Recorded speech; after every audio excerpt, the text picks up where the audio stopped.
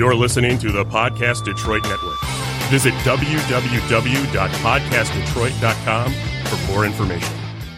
All right. Hey, we're back again from the Ashes podcast with Mateusz from Dibu, a.k.a. Matt Detroit, and we have a special guest today. I've known this guy for a while. He is part of the Detroit Initiative from the environmental aspect. He has his own nonprofit. I've seen him. I've been out to his place. It's called Reroot Pontiac, and it's also has different branches starting in Reroot Detroit, Reroot Flint, and he's got other initiatives in different areas of the United States. But welcome, John Weyhrauch. Thank you very much. So I've known you for a while, right? And I've seen, I wouldn't say expertise, but like a passion in the environment, in biology, and geology, things like that. So I want to take like a step back and maybe describe your life when you were 14 years old. Like, what were your interests? Like, what was your day-to-day life like? I guess I had no idea what my interests were when I was 14. Okay, cool. I don't know. I was just trying to figure out who I was back then. Like, a lot of crazy stuff had happened in my life. Like, my dad had gotten sick. Like, our family had, lost a lot of the financial stability we had. And I don't know. I guess I was just searching for who I was and kind of being an angry little kid. Like, why? A little rebellious? Yeah, why these? I guess that was when I first discovered my entitlements. Like, I was used to a certain lifestyle, and then it wasn't available anymore, and I was mad why it wasn't there. Gotcha. Okay, cool. So we met in college, right? Yeah. And then I remember you already having an interest in biology and stuff like that. How'd you get into that? Like, going back to that, I mean, I was thrown out of high school when I was 16 years old. So I was thrown out of high school, went to alternative education, got thrown out of there like 5 or 6 times, and then miraculously made it through. And when I met you, I was in college. I was 29. So I didn't go right to college. I mean, I did dabble a little bit, but really, like, I didn't go back to college until someone paid me to do it. I always said I'd go back when someone paid me to do it, and they did. So nice. So what was that through? That was through TAATRA. Okay. It was if you outsource over 500 employees, you had to pay for them to be retrained or facilitate them to get a new job. And when that happened, I chose to get laid off and go back to school. Go back to school. So seems like it was kind of like a win-win situation where you're going back to school, but it's also for free. You get a chance to explore some more passions, things that interest you a lot. Kind of. Well, this program, it was kind of set up for like trade retraining. You could go to college as well, but you could only get 3 years paid for. And you chose what you wanted before you ever went in, and that was what you got. You could not deviate from that plan. So when I went there, I'd been working like 60 hours a week. Like, what is going to school when you're used to that? So I went back and ended up getting 2.5 degrees in 3 years.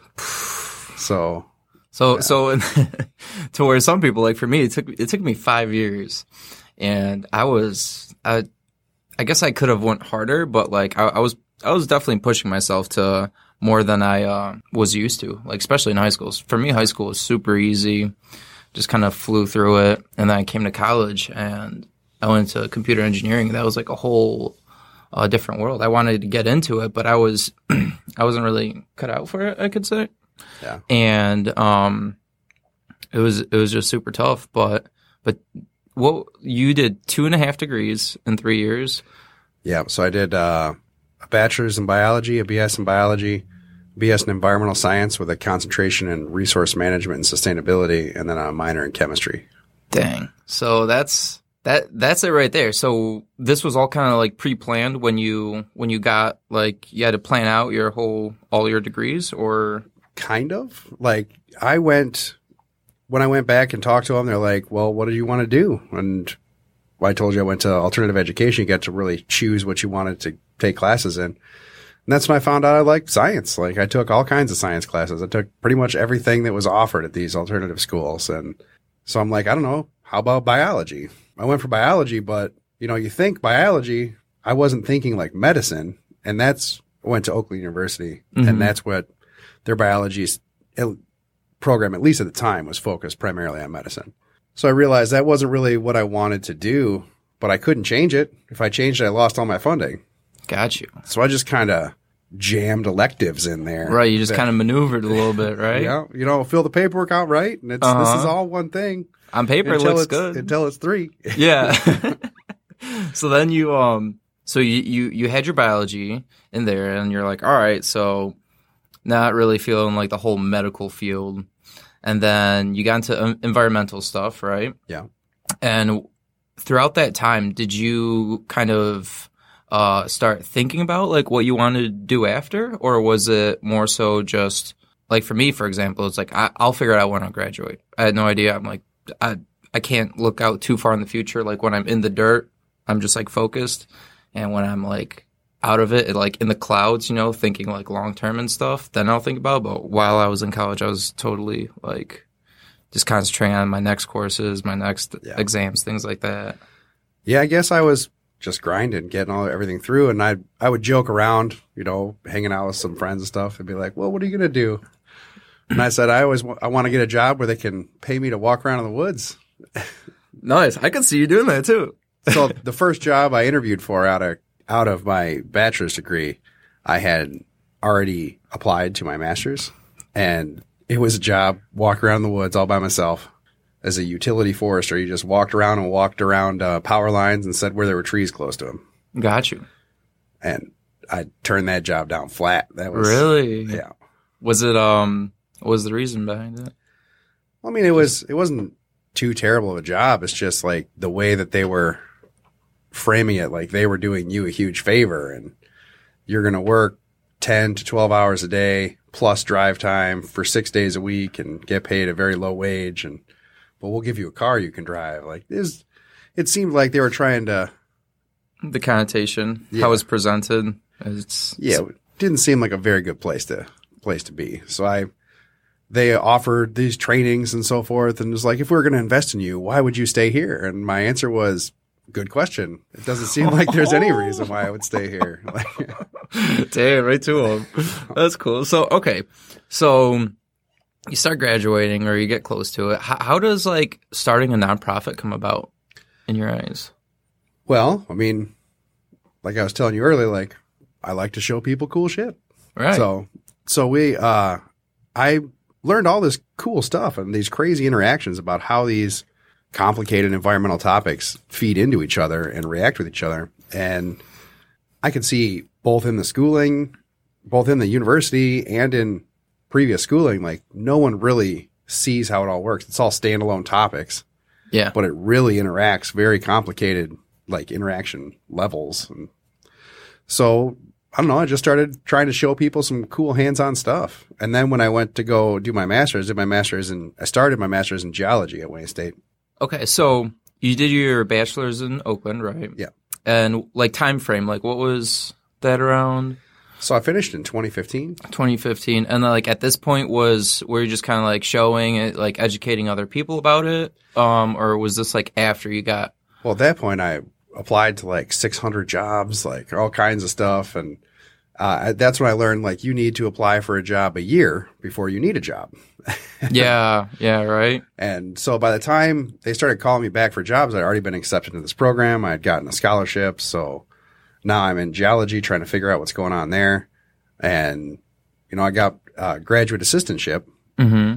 And that graduate assistantship was analyzing soil heavy metal composition. So looking at urban gardens and looking at heavy metals and contaminants in those soils, and then looking at bacteria and like how different bacteria grow on plants and in the soil, and how the heavy metals and other contaminants affect like antibiotic resistance genes was what we were looking at. Okay. Well, I took all my samples and sent them all out, and the guy who was supposed to run them all had some immigration issues. Damn. So I sat there for like 6 months waiting for data. So that's where the nonprofit really came about. It was like developing these programs and projects and like showing how we can set up these garden beds by growing and cultivating this ecological community in the soil prior to putting the garden in. And you've seen the garden now. Yeah. It hasn't been watered in 2 years, and it's still growing strong. Yeah, definitely. So, like, we have all these cool projects where it's not so much like I'm teaching you as I'm showing you. Right. Like, you can see this. You can feel this. You can smell it. You're part of it. You're part of it. Like, you just dumped your coffee grounds in this bucket over here, and you see, like, what it looks like 2 weeks later, 4 weeks later, 6 months later. And then you're putting it on the garden a couple weeks after that. So that's nuts. For me, I feel like how do you go about, like, let's say it seems like this came from within. No one really told you to start a nonprofit. It seemed kind of like natural, like from the outside at least. But like, I really want to like kind of like figure out how it came about. Was it just kind of like doing research and saying like, well, this would fit? Or, I mean, you even like the land property you have in Pontiac, do you have whole bunch of lots, and you work with the government. Correct me if I'm wrong. Yeah, so we're working largely with the county, a little bit with the city. Mm-hmm. And it's just been growing. I've been seeing it. It hasn't been that long, and there's that whole garden you got going on, and you have a team of like different people in different aspects that they help you out with stuff. So that for me, that's super interesting. It's where you kind of take an idea that you have and you roll with it, and it starts growing and growing. And then when someone sees it at like a stage where it's already has some legs on it, it's like there's a lot of unknown things going on behind the scenes. So I want to talk a little bit about what was it like your thought process behind when you were going into starting this? Was it just, I'm just going to start and do something out of just, I'm waiting for data from this one guy who had immigration problems? Or was it like, I know where I see this in 5 years and these are the steps I need to take? Well, I think it kind of goes back to that stubborn 14-year-old kid that was just angry with the world and too smart for his own good. Like, I guess I came from a place where no one could tell me anything. I needed to experience it in order to believe it. I've done many, many things that people have told me not to my own detriment. So, do you think you were born like that, like a personality trait, or do you think it's something that people like through the environment like gets into them? I don't know. I think it's a little bit of both. Like, it depends. Like, yeah, I'd say it's a little bit of both. It's like how your upbringing is, and then kind of how you perceive things. Like, if you get things a little faster than other people, then you already understand what it is. By the time someone's done explaining it, like, you've already moved on to the next thing, which is kind of how I was with a little kid, as a younger kid, which is where that too smart for my own good came from, because I'd only listened to half of that explanation, and then I already know it all, so I don't need it anymore. So I'll learn it the hard way later. Yeah, because I feel like a lot of people that go out and do things on their own, it's not that they're incapable of like learning or getting taught something. It's just they want to experience it on their own. And I feel like that's like a pretty common thing between a lot of, whether it's an entrepreneur or someone that just goes on the like unbeaten path, where it's they do have like, maybe it's like a chip on their shoulder, or it's like or just something about them where they're just like, yeah, that's cool. Like, but it's just something doesn't rub me the right way. Like, I gotta do it on my own. And I see that in you. And like, that's something that's like super cool to see, because it's like, it's not common. It's really not. Yeah, we've definitely learned many of our lessons the hard way. So I guess you learn them better that way, and you understand why you need to do it the other way. Yeah, that's true. That's true. So like right now, what in Reroot Pontiac, obviously you got expansions going on. Talk to me a little about like what's your kind of plans for the next year or this year?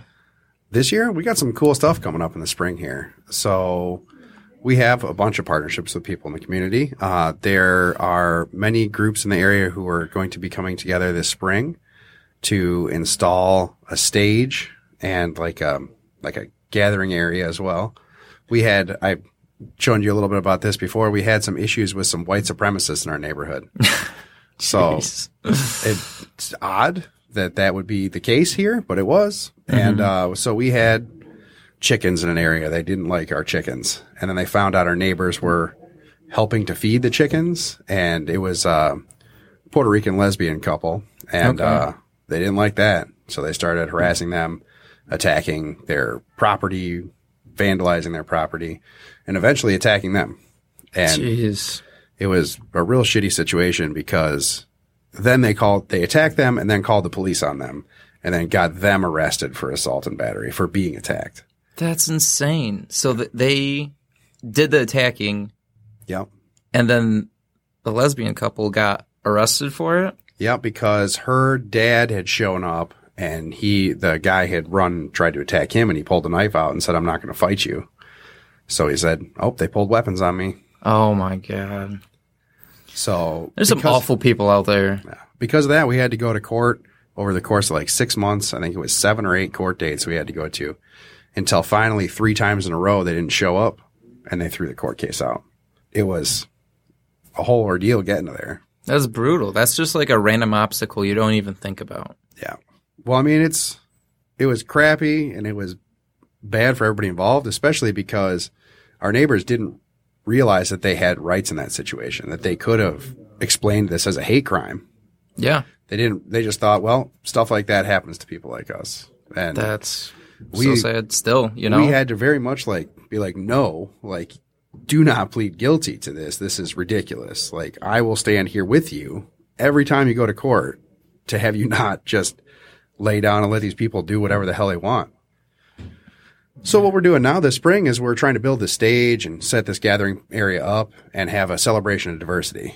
Nice. So we're going to try to bring a whole bunch of different groups from the community together and have a big gay May event. So we're looking at having you guys do a parade over there. Well, we're talking about that, actually. Oh, yeah? So, nice. Yeah, we're talking to a couple of different bands. We're looking to talk to Detroit Party Marching Band about coming out and doing a little parade around the neighborhood. And, so we're going to have a big celebration of diversity, and we're trying to have a bunch of drag queen announcers and, have a big theme, whatever. It's a celebration of diversity. Dress up however you want. Yeah. Like that big parade downtown that's celebrating the Day of the Devil or something. The Nain Rouge? Yeah, that one. And they walk down. They should do a little branch in Pontiac. Yeah. Stop by through the neighborhood. Yeah. Okay, cool. So you guys got that going on. I know you guys have been doing a lot of work, and whether it's Puerto Rico or through Detroit. Yeah. I mean, down in the city, I think that's starting to get a pretty good initiative of the urban gardens, the environmental stuff, to where they're trying to bring nature back into the city, which has tons of benefits to it. Are you involved in that in any way? Yes, actually. So we just started Reroot Environmental, which is an L3C. It's a low profit corporation. So it is a social entrepreneurship. So we give back to the community, take a large portion of the profits that we make, and we put back towards our mission. And so we set up Reroot Environmental because we became the certification trainers for the National Green Infrastructure Certification Program for this side of Michigan. There's 2 in Michigan. It will be Grand Rapids Community College and Reroot Environmental. So all of Southeast, all the eastern side of the state is Reroot Environmental training people for green infrastructure, which is really, really cool because it's this professional certification in this new engineering field that's just coming out that only requires a high school equivalency. Okay. So going through this training, I'm guessing it'd be people that were interested in the environment, and they come to you guys and they get trained. What do they get trained in? So they get trained in what is stormwater? So first off, the majority of stormwater that used to fall on the ground would fall on the ground and infiltrate right there. Now in our developed cities, with our neighborhoods, even the areas that aren't covered in buildings or concrete, is set up so that it drains. So we drained all of our wetlands, we drained all of our swamps, all of our filtration devices for stormwater that would retain that are gone. And then we made it so that all of our water just immediately rushes out of the area, taking all of those toxins off of the top of the ground, all of the, animal waste, all of the toxins from vehicles, from industry, all that kind of stuff just washes right out into our waterways and has degraded a large amount of our, water quality. Yeah, I mean, in the Metro Detroit area, you hear about like the beaches being like closed and whatnot, and all the like random just like waste. It's starting to get like pretty bad. Like I even heard about like some people like they'll fish in Detroit River, but like sometimes like the fish just aren't like you're not supposed to eat them or something like that. Yeah, I was actually reading that study the other day where they were talking about Detroit anglers and how so many people had heavy metal concentrations in their blood because of it. Jeez. Yeah. So it's getting pretty bad. So with this training, you guys are basically going in, and so there's like the big picture of what you get with this training. So let's say someone's listening and they want to like sign up. They're like, oh, this is a cool opportunity. I've always been kind of interested in this. And like, what's going to happen? So we would train them on the different types of green infrastructure, the materials, the practices to install, the practices. But the big part of it is the practices to maintain these green infrastructure installations. So I would suggest if people were interested to check out ngicp.org. That'll have a lot of the information about the certification itself. And then Reroot Environmental we're just opening up the doors of the website. So there's Reroot GI, which is really just a landing page right now, but we're developing it pretty quickly. And we have, applications for training there as well.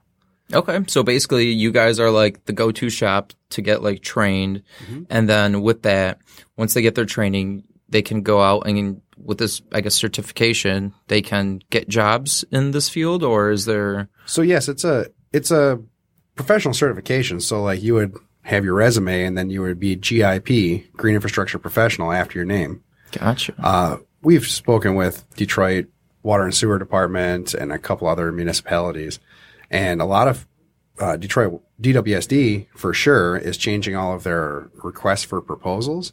So a lot of these companies can't even apply to these contracts without having a fully certified workforce. These companies need people that have this certification.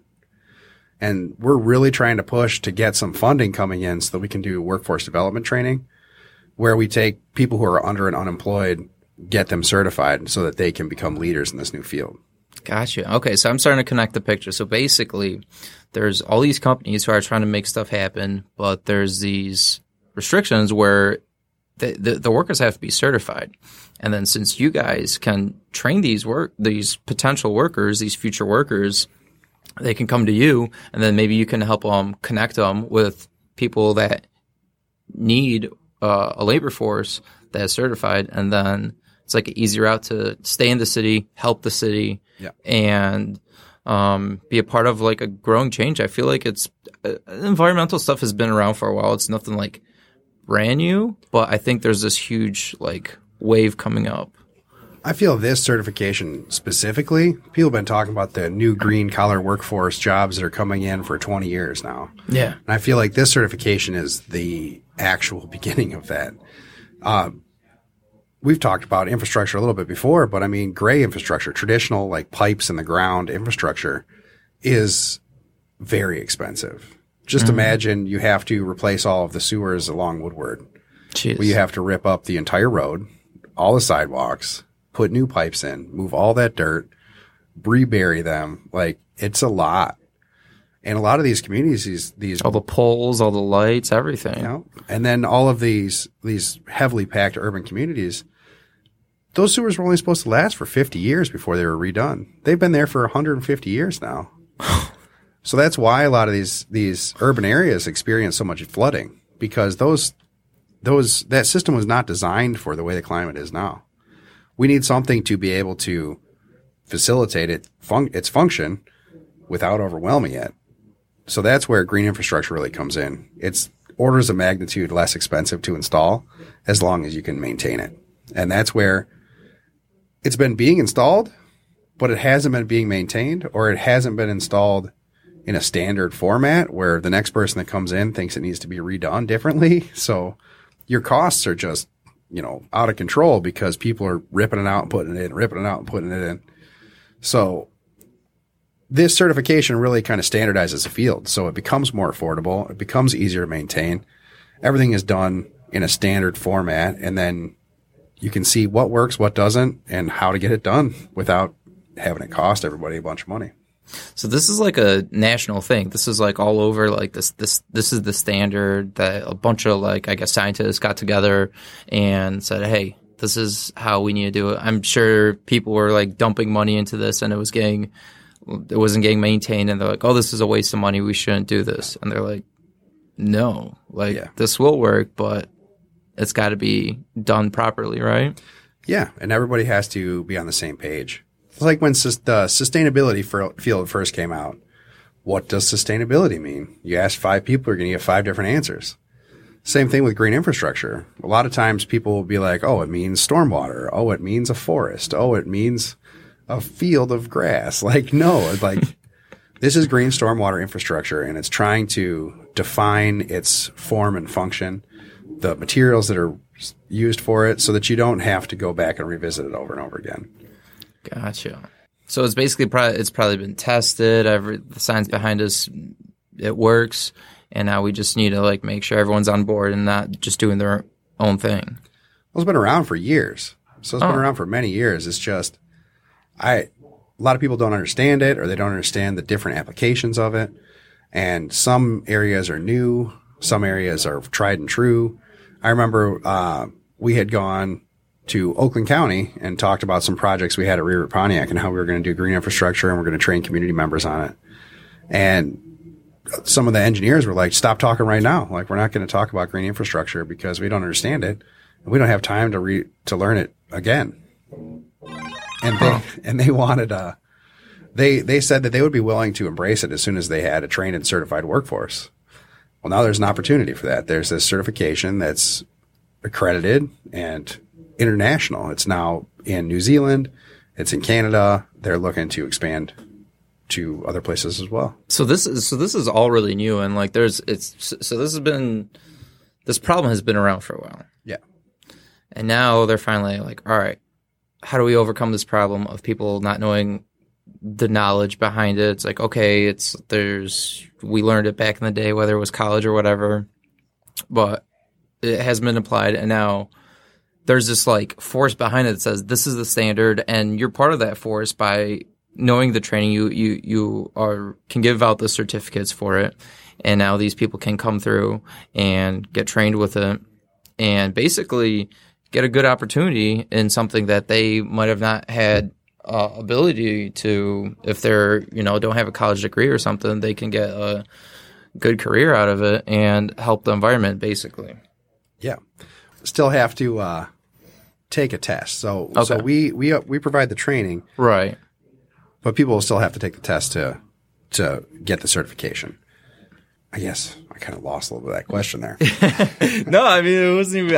I'm just trying to make sure I feel dumb. Like I don't even know. Like I'm just trying to like collect it all. But basically, that's what it sounds like, right? Well, like I was saying, just showing people some cool shit. Yeah. So one of the things, like when I was doing my PhD exams and stuff, one of the big topics was green engineering. And it was just laughable to me. So it's like, wait a minute. I looked outside and it works better if I do it that way. So that's what green engineering is. It's looking to a natural model and not wasting. Nothing is wasted in nature. And so that's what we're trying to do with green infrastructure, is take this small area of land that's available and make these natural processes most efficient in that little strip of land. So if it can take on in 1/10 of an acre the same amount of water that 2.5 acres would take on naturally, and do the same treatment to it, then that's pretty good installation right there, and it supports everything else. And that makes perfect sense in like urban environment, because often, nowhere it's pretty cool, but inside a city where there's a big need for it, because there's so much, or I should say a lack of nature and the whole environment, and there's so much people and whatnot, that these urban gardens are pretty important for just sustainability. Is it just holding in water? Is it like a garden where there's vegetables and stuff on top, or? So the green infrastructure. So our garden is in Pontiac that I think you're talking about now. Is we set it up as a green infrastructure installation. Gotcha. So all the water that falls onto it is not leaving. It doesn't matter how hard it rains. We put enough organic matter on there that all that water is going right in the ground. And then all around it we actually have rain gardens and deep-rooted native plants that are just going to help to draw all of that water into the ground and hold it in that soil there. So gardens can function as green infrastructure if they're set up correctly, but they are not inherently green infrastructure. So what we're talking about, this certification, it'd be more like setting it up between the sidewalk and the street to take all of the water off of the road. Okay. And so the point of it is to just the toxins and everything that's just from the street to kind of hold that in instead of having it go to the water. Yeah, so it'll like take the toxins, it'll take heavy metals, VOCs, all that kind of stuff and put it in there. And then you have all these native plant communities. Those native plant communities create habitat, it increases biodiversity in the area, it increases environmental health. And it's been shown that in a healthy environment, people are healthier because you don't have a lot of these stressors because the natural community around you takes care of it. So you don't have a lot of bacteria coming in because you have plants and fungus and all this kind of stuff that are filtering that water. You don't have like a lot of the exposure that you would have to dust because all of the particulate matter is being attached to the leaves of trees and the plants that are in these communities. That's so wild. And it's one of those things where it's like you don't really – it's hard to measure the benefits of this just at a face value. I'm looking at from a point of view of like a governor or someone who is trying to, look at this and analyze, or people in charge. And it's like, this is super beneficial from like all different aspects for ourselves, for the city, for the whole world. And from a knowledge base, like coming from this kind of standpoint where we're integrating more nature and stuff like that into these big, gigantic cities that we made like Lego blocks out of nowhere. And it's I think do you feel like there's a big wave coming of like going back to like the natural? Or you think it's not there yet? Well, I think it's already coming. I think there's a lot of pushback against it. Oh. And I have a little saying. It's America, hard stuff's hard and I don't have to. And that's the thought process that a lot of people that are pushing back against this have. I don't understand that. It's complicated. Mm-hmm. I have to look at 40 things and how they interact all at the same time. And I just don't have the bandwidth for that. And that's fine. Some people are busy. Other people can look at that. And just because you don't understand it at first glance doesn't mean it isn't functional. This stuff functions. It's very complex. And it's been around forever. I mean, that's how everything around us evolved. We have recently come in and messed it all up. So quickly. And it's not so much that what we did, it's the natural processes that we have disturbed. Gotcha. So it's these natural cycles that are regenerative. Well, we cut them off, and now they can't regenerate themselves. So putting things like this back in place to allow that regenerative cycle to continue is what's going to, save us here. Jeez, it's like a metaphor. It's like you start like drinking and smoking and all this bad stuff for you, and then on top of that, you cut off like good nutritional food. Yeah. So it's like your body could recover, but it's not even getting the stuff it needs to recover from it. Yeah, and that's our world. That's nuts. So like, what else have you been doing, like in Puerto Rico and stuff? Is that the same thing? Just getting them trained out there?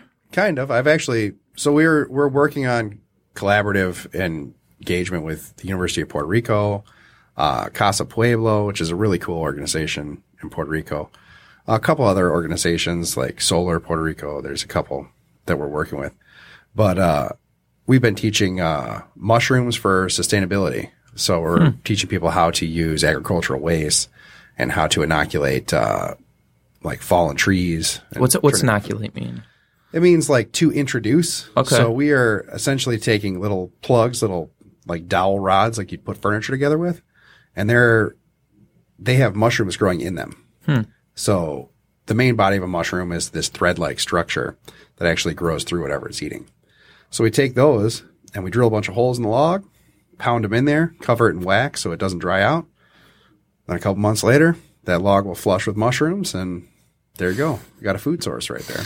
Dang, so that's cool. So, and that's because mushrooms. I always think of like pretty cold, dark, damp areas, but it's all different types. There's many. Okay. So that's where I in the community in Pontiac, we do a lot of these mushroom projects, and people will come up and be like, I don't like mushrooms. Like, what kind of mushrooms have you seen before? Have you seen one type of mushroom? Maybe two? Like, there's many mushrooms as there are plants. Saying you don't like mushrooms is like saying I don't like plants. Right. Like, there's lots of different types of plants. There's different flavors, textures, colors. Like, same with mushrooms. And there's lots of different uses for them as well. Like I was saying earlier about bacteria. Mm-hmm. There's oyster mushrooms have just been classified as the first predatory mushroom. They will sense if an E. coli bacteria has gone by and follow it and eat it. Damn. So there's mycofiltration where they'll take water and they'll run it through like a bed of oyster mushrooms or a couple other different types. And it'll actually eat like 99% of the bacteria out of it. In the Northwest, they've actually done that to cattle fields where these cattle field runoff was actually killing oyster beds. Just stuck a bunch of straw and mushrooms in the ditches, and the problem was taken care of. That's insane. See, I remember I watched this documentary. I think it was called Sustainable. I don't know. But there was like – it was the whole like farming industry, and how they would always use pesticides to kill off bugs and whatnot and to prevent it. And it was just kind of like debilitating the whole like environment to the point where all the runoff was going on and none of the natural cycles of the seasons of just, you know, once you cut the crops and then you whatever happens. I'm not really an expert on this, but basically it was allowing it to stay in a natural pattern. And then when they added all this stuff in, it couldn't do that. And now the new things that they would add in would be like mushrooms or like clover leaves and all these like random, weird, natural plants and funguses. And it was like a better pesticide than the man-made ones. And it was obviously more, you know, beneficial. It's organic or whatever, where it's like healthier for us. And it's like a win-win-win. Like, there's no reason why we shouldn't be doing it. Yeah. Well, the only reason, like I said before, is the only reason we're not doing it is because it's easier. It's easier for people to think of one thing. Yeah. So if you have to stick with the same thing or whatever. Yeah. So what do you think it's going to take to basically start? The ball is rolling. Like the standards out there, and this national team that's giving out certificates and whatnot. That's I think a super good step. Is there anything you see that like needs to happen? Is it just kind of like a lot of push from like people like yourselves, where it's like you guys like get in with the politicians, or like? Well, I mean, it's baby steps. It's almost not. It's kind of baby steps. If you try to push for too big of a step, then you kind of push away. So that's where people ask me what I do, and I tell them I show people cool shit. And then so cool. I just show somebody something cool, and I'll show them something else that's really cool, and I'll show them something else and show them how those things are connected. And if they like those things and they're interested in how those things are connected, then I'll teach them about it. But that person has to develop their own interest before you try to teach them about something, especially when it's something that's in this level of systems thinking. Because if you confuse somebody right off the get-go, they're not going to ever develop this interest. You're essentially pushing them away. Down. Yeah. So that's where like a lot of people in science in school, math and science, it's like, here's a whole bunch of stuff really fast and you don't get it and do it anyway. Like, but you are forcing people away from developing their own interest in doing it that way. Yeah. And that's why I just kind of like to show people what's up, like show them how these things work. When you see them, that the senses are important. Like if you see it, you can feel it, you can touch it, you can smell it, you can, see all the cool things interacting together. Yeah, it really is. It's one of those situations where I remember going out there and it was all kind of like integrated. And then I forget the metaphors you told me, but it's you compared it to certain things. I'm like, it's so easy to grasp. And I got I've always been, I guess not always, but ever since my dad got sick, our whole family kind of looked into specifically foods and whatnot, and organic eating and health benefits and whatnot. And then ever since then, I remember coming to you and then just thinking about how to have sustainable foods and in a sustainable environment around us. And it's kind of at my own pace sort of thing, where it's I can't take all this in, I'm busy too, but planting that seed, I think, is super important, because when you plant that seed, like they will be able to listen for more information like that. Like now, if there's an article about like mushrooms or something, or like fungi coming out, or the natural pesticides where they introduce things, like I'll read about it, and like I start getting more familiarized about it, and I think that's pretty crucial, and that's really cool how you do it. Yeah, I like to tell people a lot. It's not about knowing; it's about understanding, because knowing is hard and fixed, and understanding is fluid. Because you can always incorporate new information into your understanding. It's hard to change something you already know.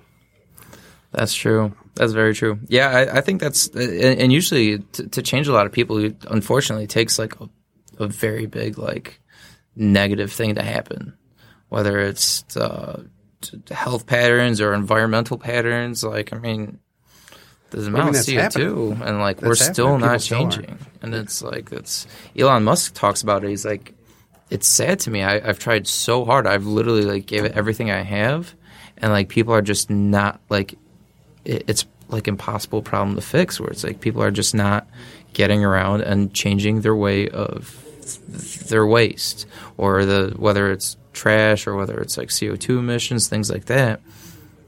And I think his solution was just like make something that's easy to understand and is cool and is fun, and like Tesla cars, they're like cool and fun and whatnot, and they're fast and they look cool. People are like, oh yeah, but like the whole thing about it was like I had to do all this amount of work just for you to like get more environmental behind it. Yeah. And unfortunately, that's us as humans. So that's what he was talking about, is developing that interest. You can't just throw something at somebody and hope they develop that interest. You have to cultivate that interest a little bit. So that brings us to the mission of Reroot Pontiac and Reroot Detroit, is developing an interest in awesome and transforming blight into opportunity. Damn. So it's like, just show you this cool stuff, and then let's turn this into something cooler. Say that one more time. I thought that was so cool. Developing interest in awesome and transforming blight into opportunity. That's beautiful.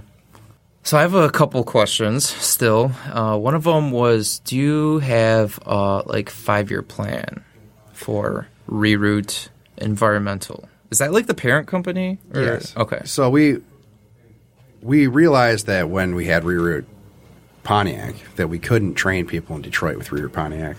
We couldn't train people in Flint with Reroot Detroit.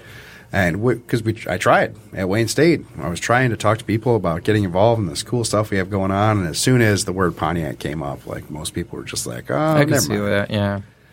So we really brought out Reroot Environmental because we have this training opportunity.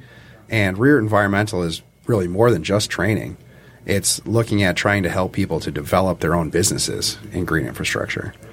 So it's giving people like the apprenticeship to develop their further knowledge in green infrastructure and the ins and outs of all these different installations, as well as like how to maintain your equipment, pay your employees, make sure that you have your legal structure figured out. Like real applicable stuff right there. Yeah. So, but that allows us to do something different than the community nonprofits. The community nonprofits are more just looking at this community. These are the environmental justice topics that are facing this community. So we're going to do some cool installations to raise awareness of what feeds into those topics and how those topics affect your life, how you and the way that your behaviors function influence those environmental justice topics, and how you can adjust policy to address those environmental justice topics as well.